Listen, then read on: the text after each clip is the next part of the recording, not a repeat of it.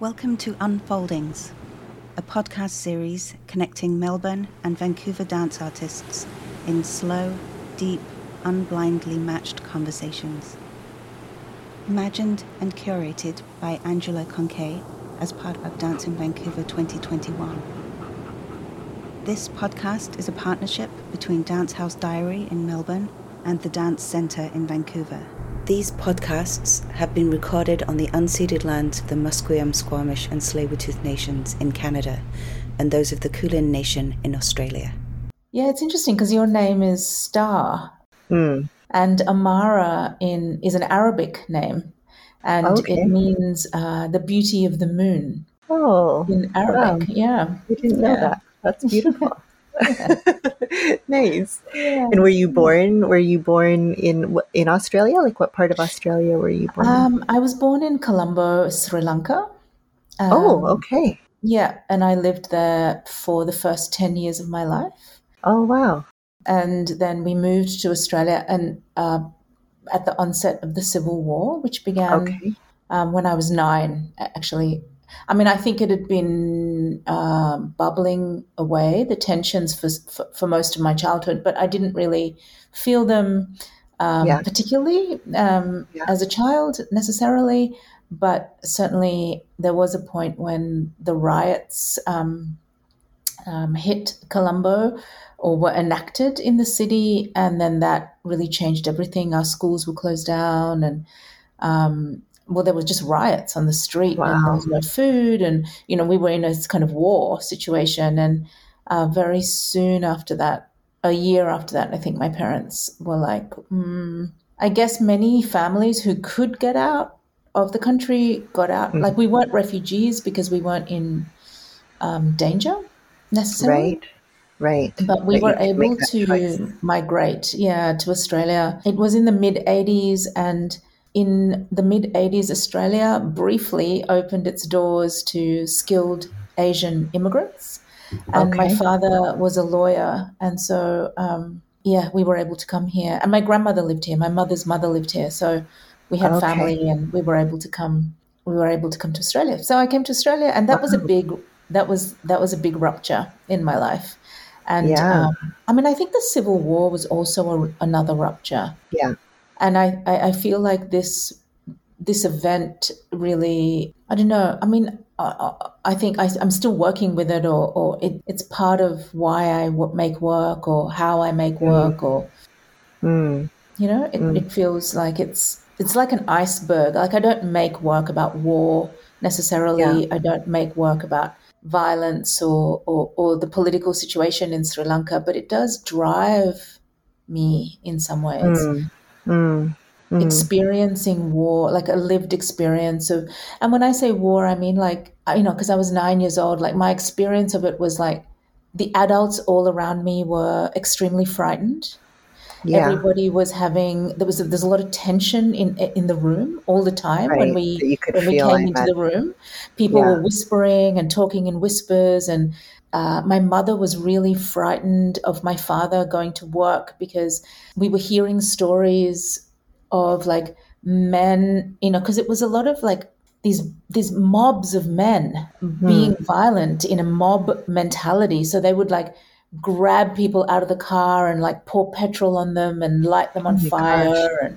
Gosh. And these kinds of incidents were happening in front of our eyes, like this kind of fear of just being able, there was a curfew. And if you were, I actually don't know if this was true, but what I felt was that if I was out like past 9 o'clock, like 9:01, I would be killed, this kind of, I'm not entirely sure that's if they would have killed me, but that we were all living with this kind of, I guess war just brings out this so much uncertainty in like, and this kind of not knowing what's going to happen next. And I know that as artists, we kind of, I'm not sure what's going to happen next, and failure and uncertainty. But in that situation, it was just terrorizing.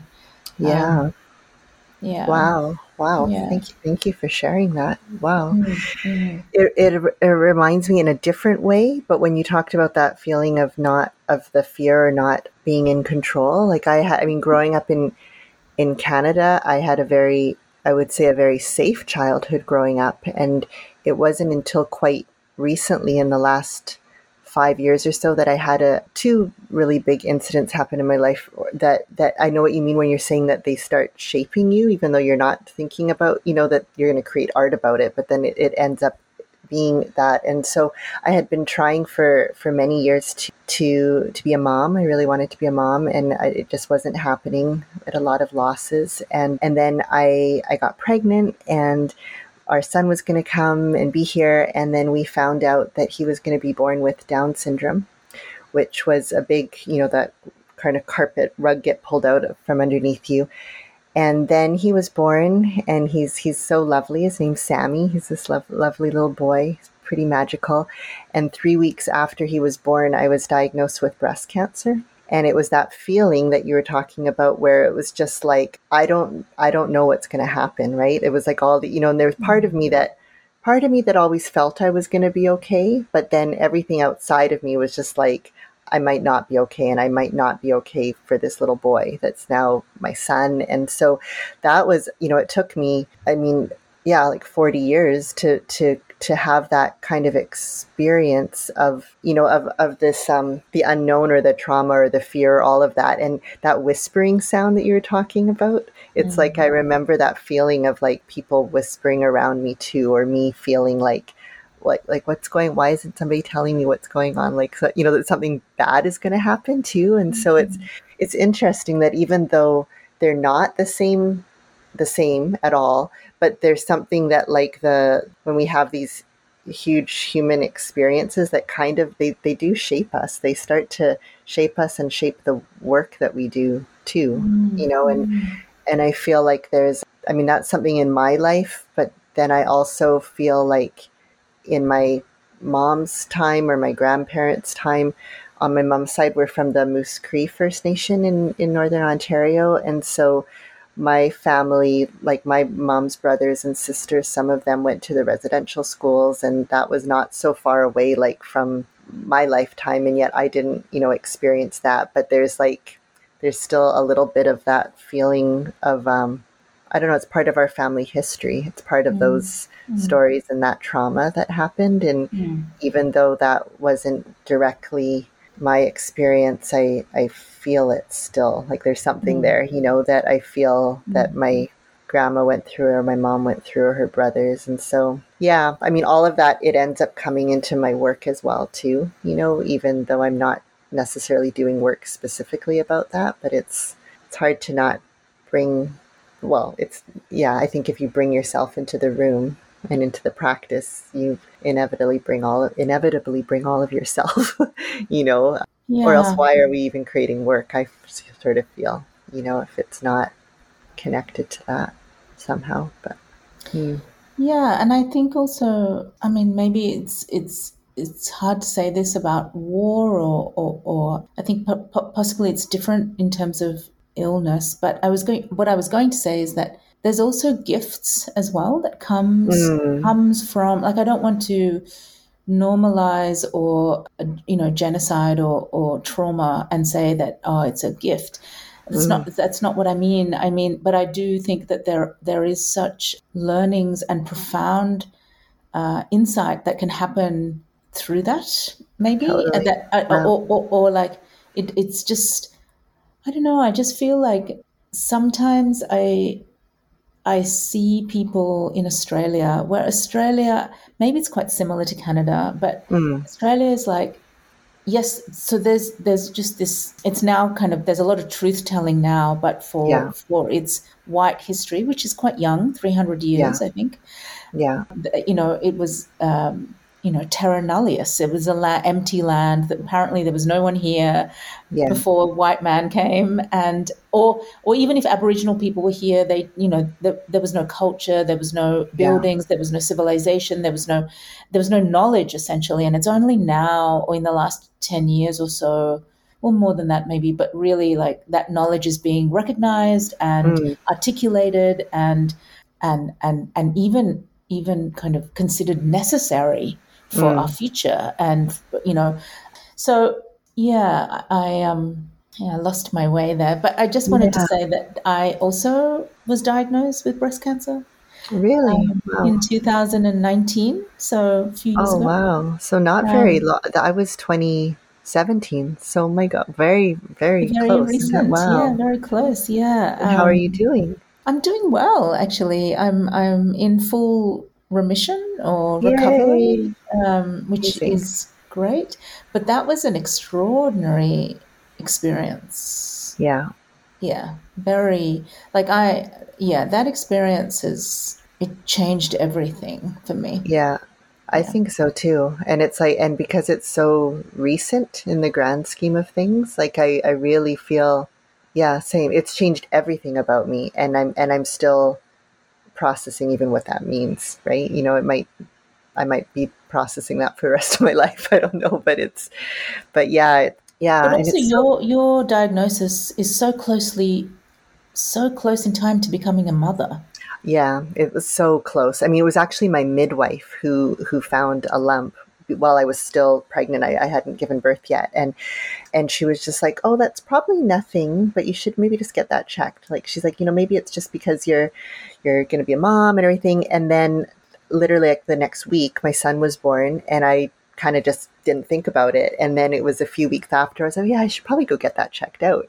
And thinking it was going to be nothing, and then of course that wasn't what it was. So Mm. it's very connected. And I think to my son, even with his diagnosis, and he also we knew when he was born he was going to have to need heart surgery when he was about 5 or 6 months old.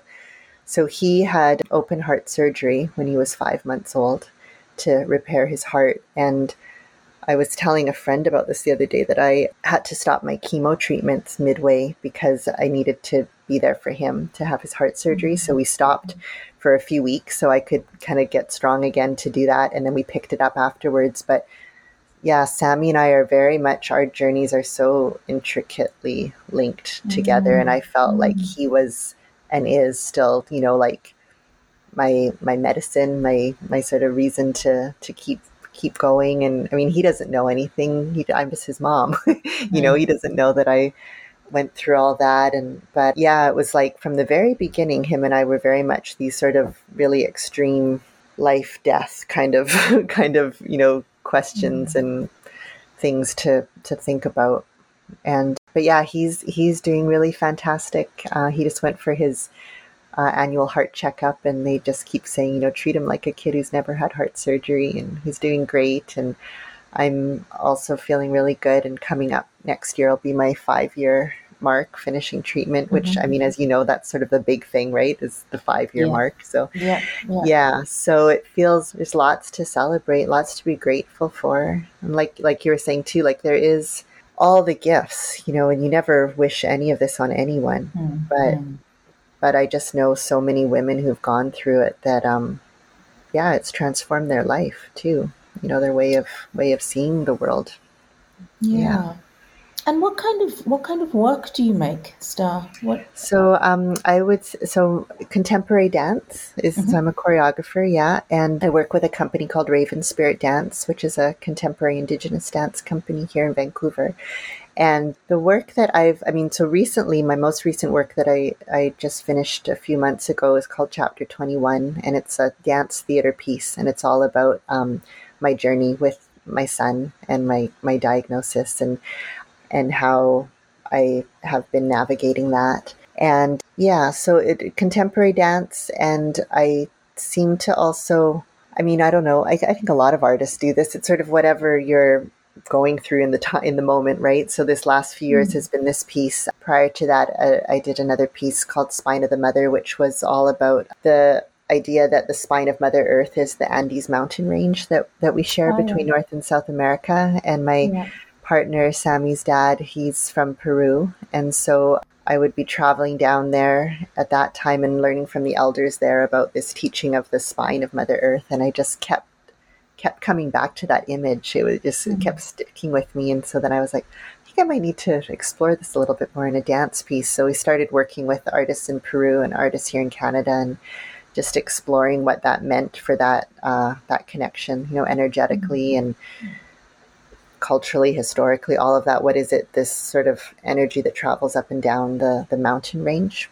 And yeah, and then another piece I did was connected to 7 generations of Cree women in my family, where I was spending a lot of time going back up to my mom's community and sort of reconnecting with that part of who I am. And so I feel like all the pieces sort of are these little snapshots into what I was interested in at that time, or discovering or wanting to learn more about. And I think as time goes on and you have a body of work to reflect back on, it's, I don't know, it's, I guess it's maybe like writers when they write books, or, or that type of thing. It feels really, I don't know, it feels really good to have, I guess, to be at this point in my life where I can look back to and be, and this maybe goes also with the whole cancer experiences. I just feel so grateful to be getting older. It's like to have this life, to be able to, yeah, like what a gift to be older, and to, be in different times of our life. And to, I look at my mom as a grandma now, and elders, and I just think, wow, what a gift to be able, my hope is to be able to be there, to be an elder, in the future. And so that's been a real shift for me too. I think, I just think, like a lot of people, focused more on the youth part, right? But then now it's just like the fullness of this time in my life, being a mom, and just seeing, even my young nieces are here with me for a few days, and just seeing them, being the kids, right? And now not being the young person in the family, being the auntie and the mom, and it feels good. Yeah. Yeah. And so do you perform in your own work?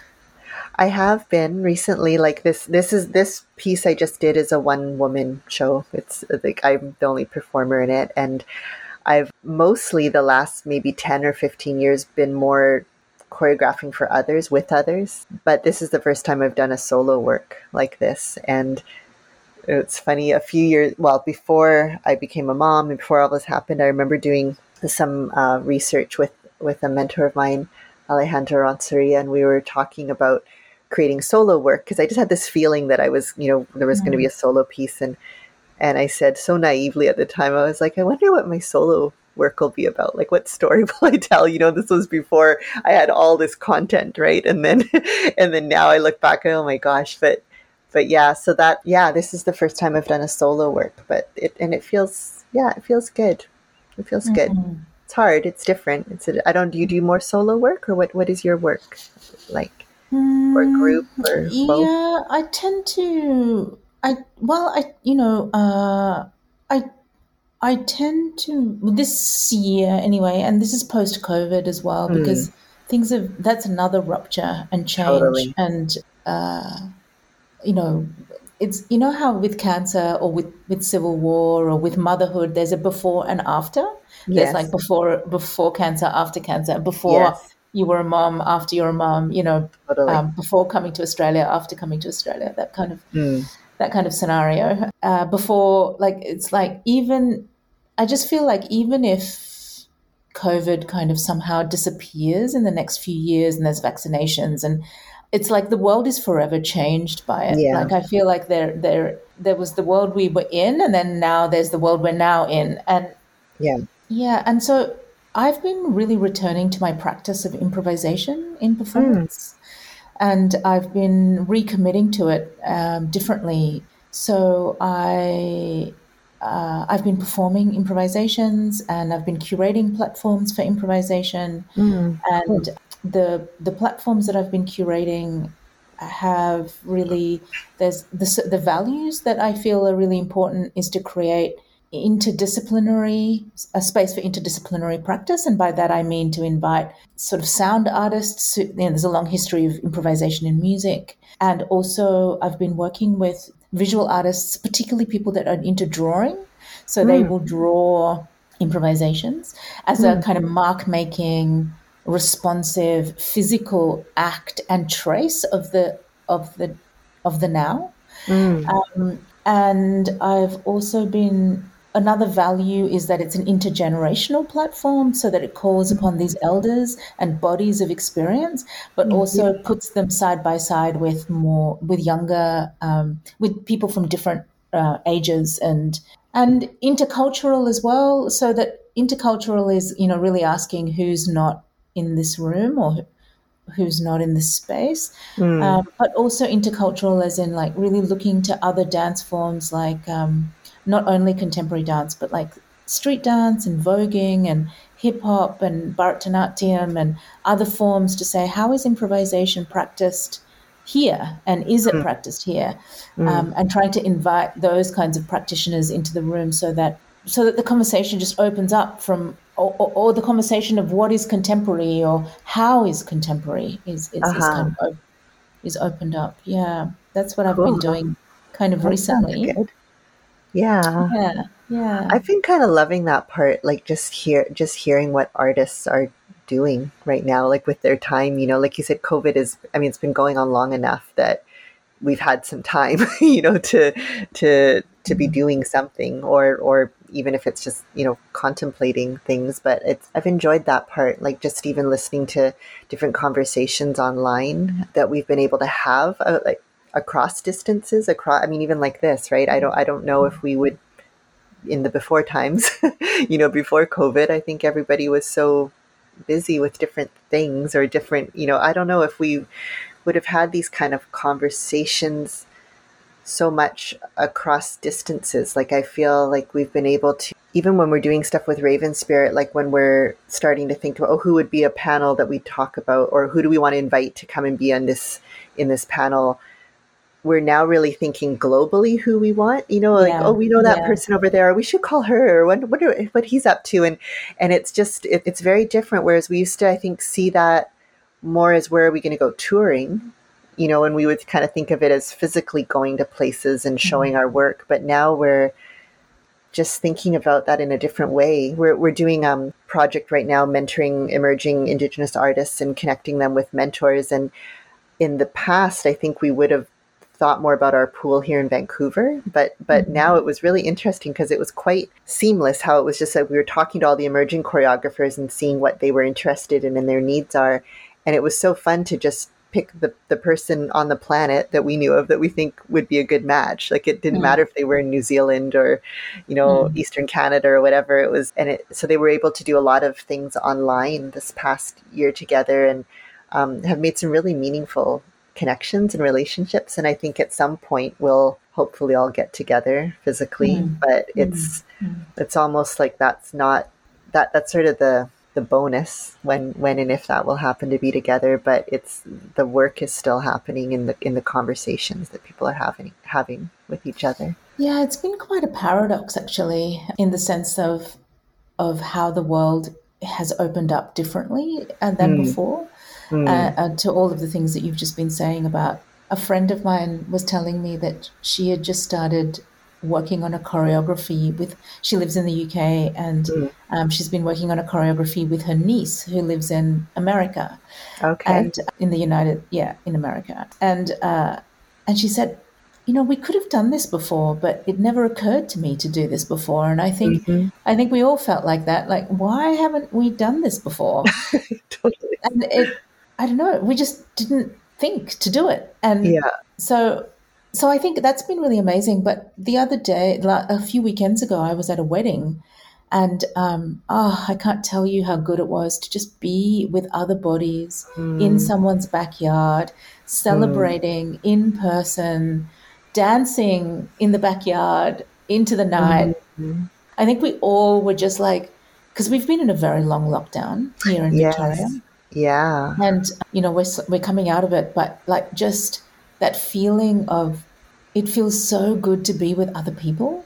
Yeah. It can be a bit exhausting as well, and I don't know, it was very interesting, this COVID moment. And so I think we're all going to just be uh, reflecting on it and dealing with it for the rest of our lives. I think Yeah. I think so. a bit like processing cancer, Yeah. and or processing migration or Yeah. something, a Yeah. trauma. We're just all going to be like, it's going to be at work in us, I think. Yeah.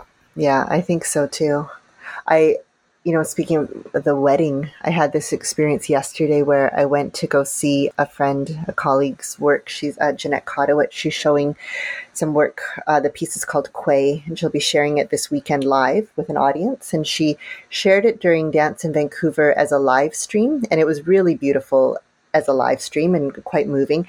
And so I came into the rehearsal yesterday to see it before the show, and I was it kind of caught me off guard how emotional I was, how overwhelmed I was. And I was like, so I know this material. It's not like it's new because I've seen it live stream, but I reflected on afterwards and sort of during, and I was like, what is it that I'm feeling? And it was seeing and experiencing the three dancers, the bodies together in space. And there was, maybe about 10 of us that were there in the studio too. And we were, just seeing them in that 3D space and, and hearing somebody beside me, gasp when there was this beautiful moment or giggle when there was this sort of funny moment that they were portraying. And then there was this time in the piece where the dancers have just moved through a whole lot of energy and choreography. And then they just kind of all gather and huddle together and they just sort of are talking. And it's part of the experience for us that we're just sort of hearing these whispers and glimmers and just seeing them laugh together and, and have, put their head on each other's shoulder or just kind of talk. And I thought, wow, that's what I'm missing is those moments, just, with friends or colleagues or artists, just sharing space together, just sharing a moment together. And it was quite emotional. And I left there feeling really full in a good way. And also kind of like, why was I just crying? Like crying tears of, it was happiness, but also like a release too. And I thought, wow, this is going to be really interesting with the actual theater piece on this weekend coming up, to have, because we've had either things online or audiences of like 10 people or, half capacity, which still feels like a lot of people, even though it's not. And then now just this week, today, I think it was, we heard an announcement that we're going back to full capacity events in the weeks. And it's just like, what does that even mean or feel like, as an artist, as an audience member? I think a lot of us as artists say that we're ready. And I think we are, many of us. And then also the audience, though, wants to come but is a bit hesitant. We're all kind of a little bit tentative. And it's like, how does that translate into what we're sharing?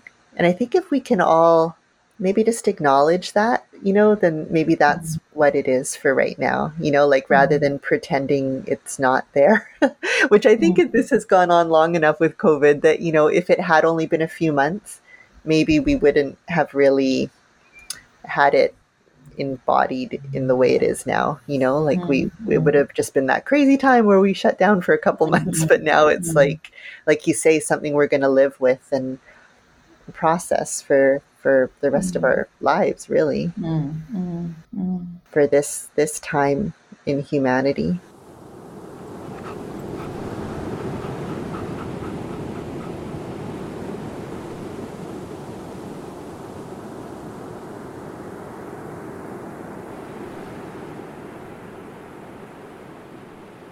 I don't know if you felt like this with going through the cancer experience, but I felt like when I was going through it, I knew that there were people that were holding me and holding the space. And there was, I knew that there were people I could, check in with and count on in that way. And with COVID, it's like nobody knows what's going on. Like nobody's done this before.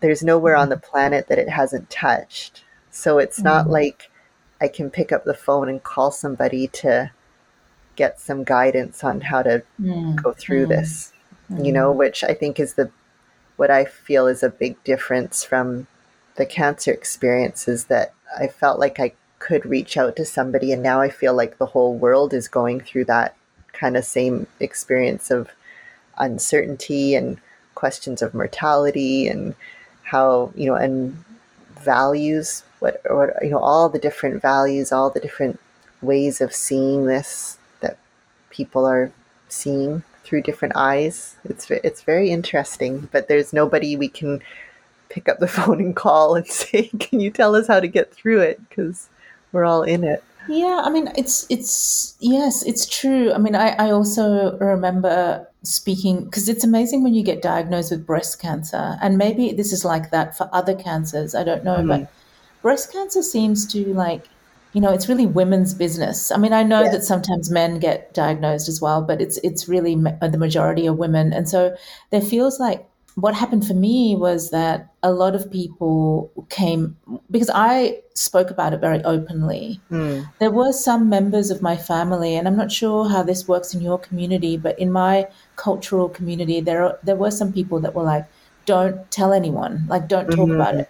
Mm. I'm not sure it comes like of a shame, Mm. but there's these feelings of like I don't know where that's coming from, but like just don't Mm. talk about it, don't tell anyone. You'll Yeah. get through, like listen to the doctors, you'll get through it, and I think also like maybe like don't. I mean, no one actually said this, but I have a feeling like don't like mess with the spirit world or like Mm-hmm. don't call like don't. Sometimes my mother will be like, if you get something good, like don't tell people because you'll Uh, get all this like dark energy and jealousy projected mm. onto you. Like so the gods will be Yeah, sort of angry or something. stirring it Like, up or something. Yeah. Mm. yeah, it's somehow. And I felt like this with the breast cancer when the people were like, don't talk about it. It's like, don't stir up the dark energies or something. Mm. Mm. But I was like, I have to talk about this. I Yeah. want to talk about this. And I am also rendered incapacitated for a year. And I'm not going to call my communities and say, make up another story when I have to Yeah. say to them, I can't do that project because I'm doing chemotherapy. And also people will like, I'm not going to wear a wig and I'm not like, I Yeah. just need to be, and I don't think that this needs to be not spoken about. Yeah. Doesn't need to Um, be hidden, right? it doesn't need to be Yeah. hidden, and I'm not ashamed. Like I haven't done anything wrong to Mm. get this diagnosis. And Yeah. so when I started talking about it, of course, I had a lot of people come to me and say, "Oh, my sister-in-law had breast cancer, or my mother, or Yeah. my, everyone knows someone." Sort of, Totally. and it's a secret business that gets passed from woman to woman, like. And now I'm in a position where, friends go, "Oh, someone's got diagnosed. Can I get them to call you?" And it's like, Right? of I course. know. Of course Totally. they And it can is. of Yeah. course they can call me. Like I'm also now on the other side and available to speak to. I mean, I'm not going to say sorry, I'm too busy to talk to the No, it person is. who's just It's been. true. Like It's you like say, you have a service that yeah. was given to you, and now you get to pass.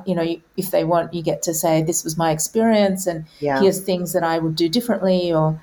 But but I do think that in terms of COVID and what you were saying, I do think there are. Okay, we haven't lived through COVID, but we have lived through plagues Yes. Yeah. in the past and Yeah. and bacterial infections.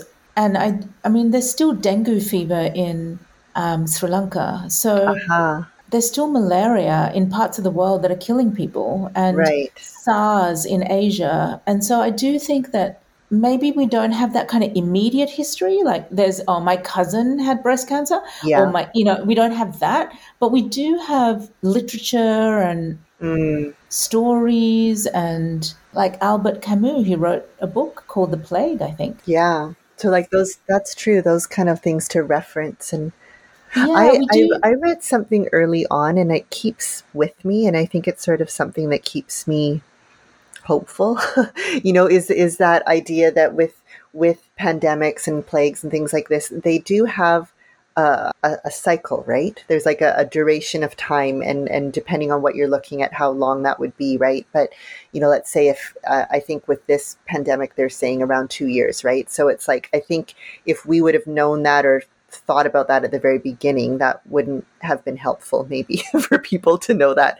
But now that time has gone on, it's like there's okay, yeah, things like everything in nature, it will evolve and transmute and transform and become what it will become. And I think there's something hopeful in that. We're not necessarily we're certainly not out of it, and we don't know where it will go, but there is something bigger than all of us too, like in the history of the world and our planet, and as you said, like all these other different things that have happened, plagues and stuff like that. It's just, I guess, living, we're still so in it that it's hard to have perspective, right? When we're in And I it. think that we have had such different around the globe. We've had such different experiences Yes. of this pandemic. I know we all it was a global pandemic, but I was actually in I was doing for the whole of last year. I was in a collaborative process with a dancer in Chennai in India, Okay. and we were working on Zoom, of course, Mm, because I couldn't go there and she couldn't come here. yeah. And yeah, it was amazing. Her name is Preeti Atreya, and it was amazing speaking to Preeti quite regularly. So living in Chennai, I mean, at one point, Preeti said to me, "I just know so many people who have died of Mm, COVID." wow. And that has not been my experience here in Australia. Yeah. There have been deaths, but not like in India. And Yeah. I personally don't. I know a few people, but they're quite that have died from COVID, but they're not close to me. Mm, Or it's like reading the news. There's a yeah. distance somehow. But I just remember the tone of her voice when she said, "So many people around me have died," Wow. and yeah, it really struck me how different our experiences are of this Mm, of this virus. yeah. Yeah. And actually, I brought something to read to you Oh, nice. that came out of that. So it was a research residency with Critical Path, who are Okay. a organization in Sydney. Okay. And the plan was that I would go to Sydney and I would work there from their beautiful studios right by the harbour. I never got there to Sydney, Oh.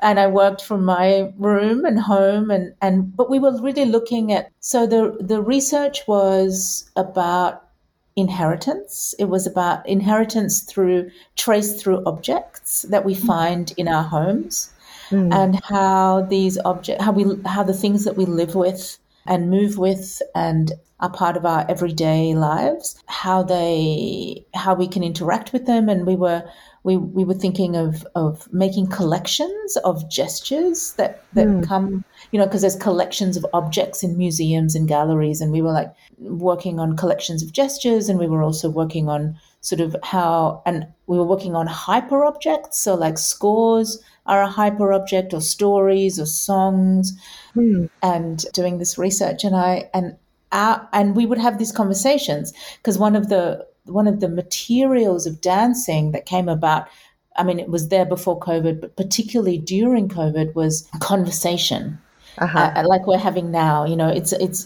So many of my dance project tipped towards the conversational form. uh-huh, And I recorded these conversations that I was having, not just with Preeti, but also with another artist based in Berlin, Paula Kramer, okay. and a Sydney-based artist based in the UK at the time, Shivanjani Lal.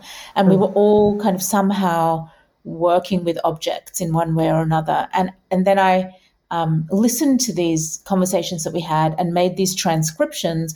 And out of the transcriptions, I edited what I called a song, and I created these mm. songs from the things that we said to each other. Oh, how And I beautiful. and I brought a song to. Oh, I'm not going to sing. It's not a song to sing, but it's a spoken song. beautiful. May I I would read to love you to. a Yeah, little thank bit? you. It's a little bit long, so I might just read. I'll just read a bit. Sure. That was always the only agenda: to talk together, to be together. That was the goal and the destination. We began with an object, a word, Amrit, which means nectar in Sanskrit. The sweet syrup the gods of India are always drunk on. Immortality is just a word that shines like brass, polished by the hands of my mother and my grandmother and her mother before her. Amrit, a drink, a miracle, a medicine, a red body. We drank the holy water and journeyed on. It was sweet and bitter at the same time. When we put our hands in our pocket, we found a netsuke, a hare with amber eyes carved in ivory. To the rising merchant class of Japan, who were not allowed to wear jewelry, The netsuke were once indispensable. That is, until the introduction of the cigarette, when this miniature art became obsolete. And like the cigarette, the netsuke fits so neatly into the palm of one's hand. It pulled us into the world within a word with a centrifugal force. Once upon a time, a king walked through the palace gardens and passed by the youngest queen's apartments. She was a fine singer. Her voice in song called to him in breath, in air, in sound, carved in flight.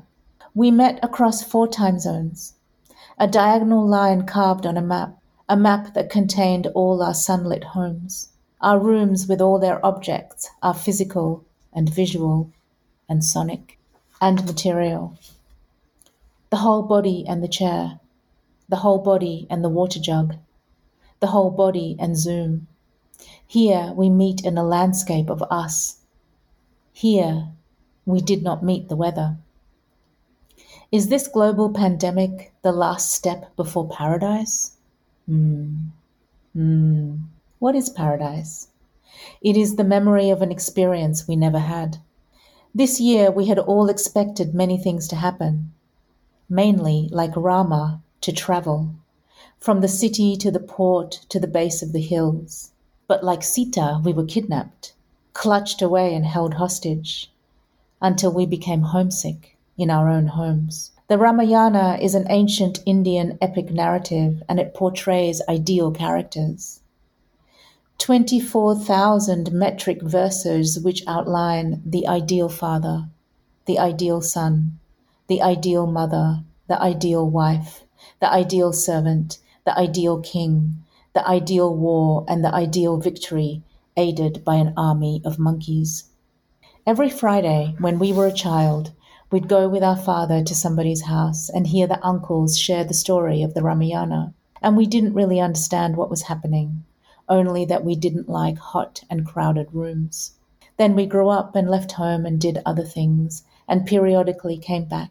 One day, dressed in a sari, we sat on the floor of a crowded house and listened again to the old stories and understood. We finally met the material of the words, and the old stories told us to stop chasing ideas, rather to wait for them to appear, to not plan the stories we want to tell, but to find them. The ancient world is orderly, not chaotic, but its order is not imposed by humans. The true laws, ethical, aesthetic, scientific, are not imposed by any authority, above or below, but exist in things and are to be found by listening to them. I'll stop there. Wow. Thank you so much. What a gift. Oh, thank you. Feels like what a, beautiful gift. Even just this time of the night when most people are asleep. I feel like that's just such a beautiful, like a bedtime story that I'm going to be able to go drift off to. And it really, I feel, thank you for sharing that. I really felt the richness of the conversations that you all would have been having together, over time. And that really, it takes time to have those kind of conversations. It doesn't happen quickly, right?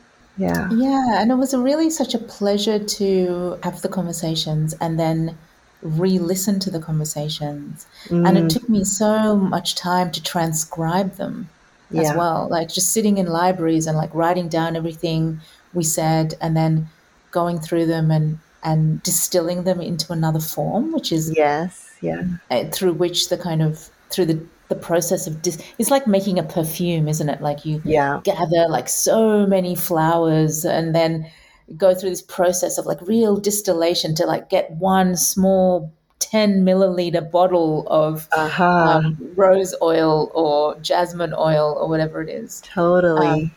It felt like that, That's what it felt like, hearing that, hearing the words and receiving it. It was like every sentence was just this like rich explosion of imagery and sensations and feelings and that when you're talking about getting distilled down to the essence, it was like each word meant so much, like, and brought so much imagery too. That's beautiful. Thank you. I feel like it has, I don't know, there were connected to many of the threads of our conversation too, which is beautiful how that happens too. Yeah, it was. Yeah, for a while during our conversation, I thought, oh, this is not really. I don't know, like maybe will I share it? Won't I share it? You know what I Uh-huh. mean? Like I was like, oh, maybe it doesn't need, but it just sort of wound its way, sort of Yeah. somehow to No, I that love point. that. But do you sing? Do you sing to your son? I was just going to say I'd love to hear you sing. I don't know why. Oh, thank you. I do sing to my son. Let's see, what would I share? What seems to want to come?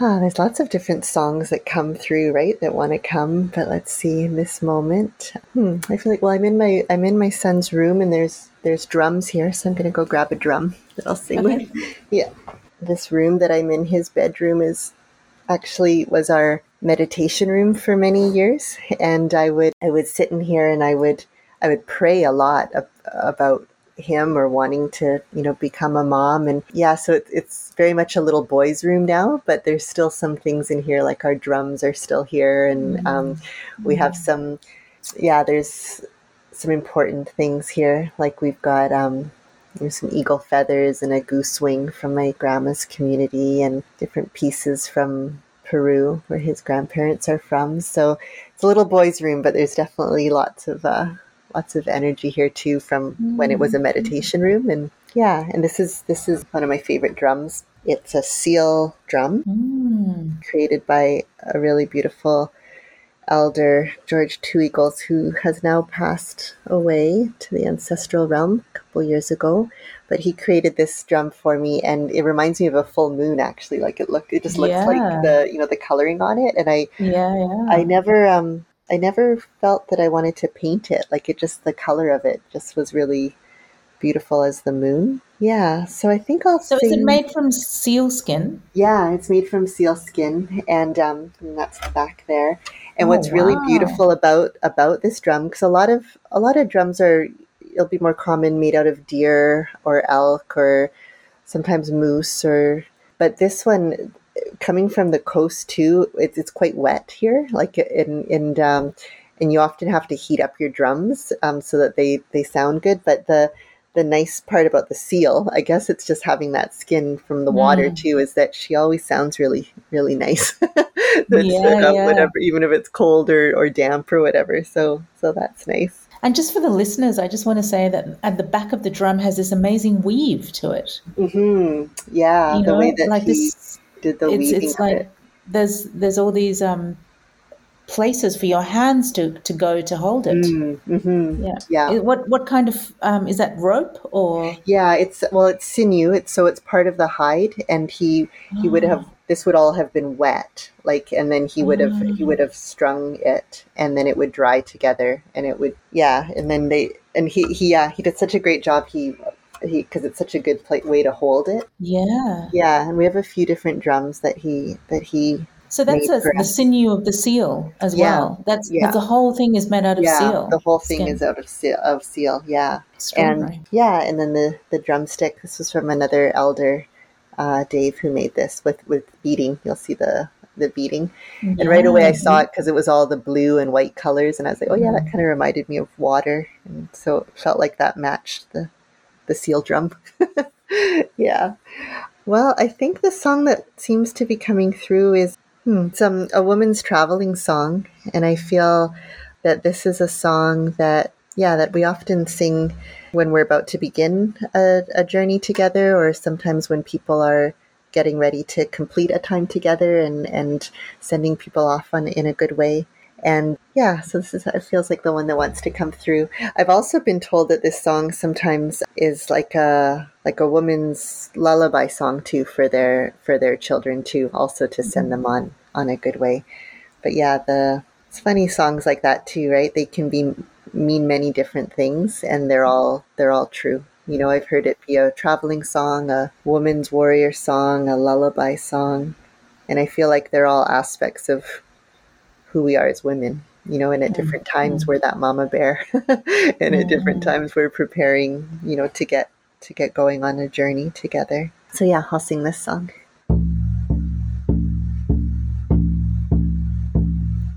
Way ah hey ah hey oh, way ah hey ah hey oh, way ah hey ah hey oh, way ah hey ah hey oh. Way ah hey ah hey oh, way ah hey ah hey oh, way ah hey ah hey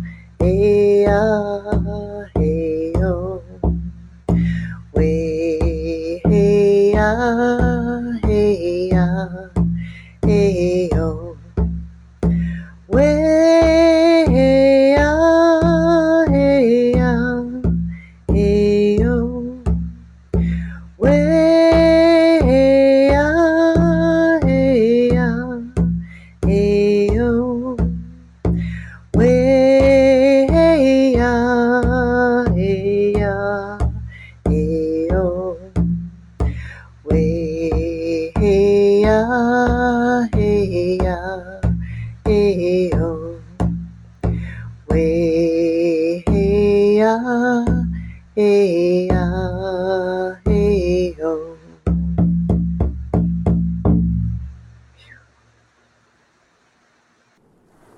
Thank you for listening to Unfoldings, a podcast series bringing together dance artists from Melbourne and Vancouver. If you enjoyed this conversation, please check out all 5 episodes of this podcast series and spread the word. Unfoldings is a collaboration between Dance House Diary in Melbourne and the Dance Centre in Vancouver, with support from the Canadian Consulate in Sydney, Australia, Australia Council for the Arts, and Dance House Melbourne.